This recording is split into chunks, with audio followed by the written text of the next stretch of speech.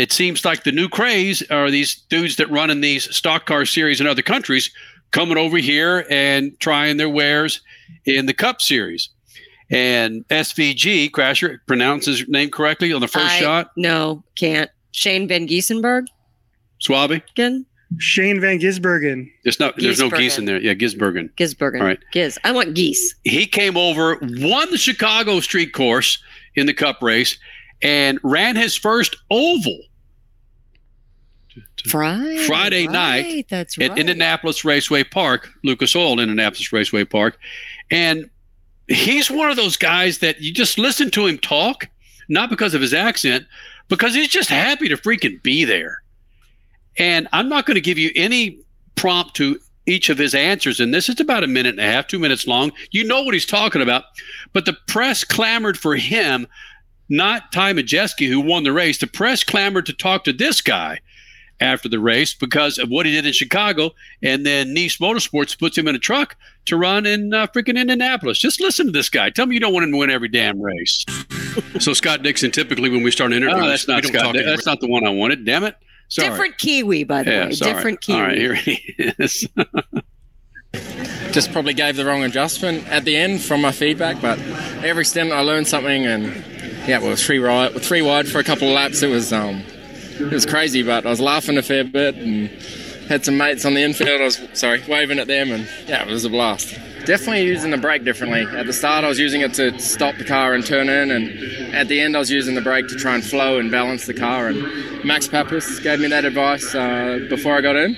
And just when I had some clear running and I was on my own, I started experimenting and trying things with the left rear brake lockout, and yeah, just moving around the racetrack trying to learn things. And yeah, I think I learned so much more. I'd love to start the race again. It was more respectful than I thought. I watched last year's race and thought, what have I got myself into? But everyone I raced was good, and 3 wide, there was only small contacts, and yeah, the people I was around, it was really fun.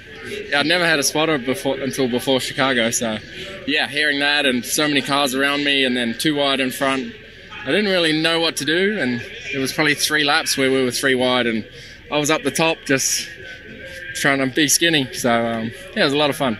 I knew I was going to like it, but yeah, the whole time I was laughing and seeing people sliding and moving around. That first stint, I took off pretty slow, and at the end I was catching people and watching them struggle was pretty fun, but then it was the opposite in the last stint. But come on.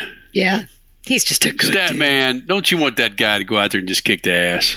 Yeah, I mean, he actually said at the end of the Cup race today, he said that part of the win in Chicago was because the track was new to everybody, and this time he had to come race on a track that people knew.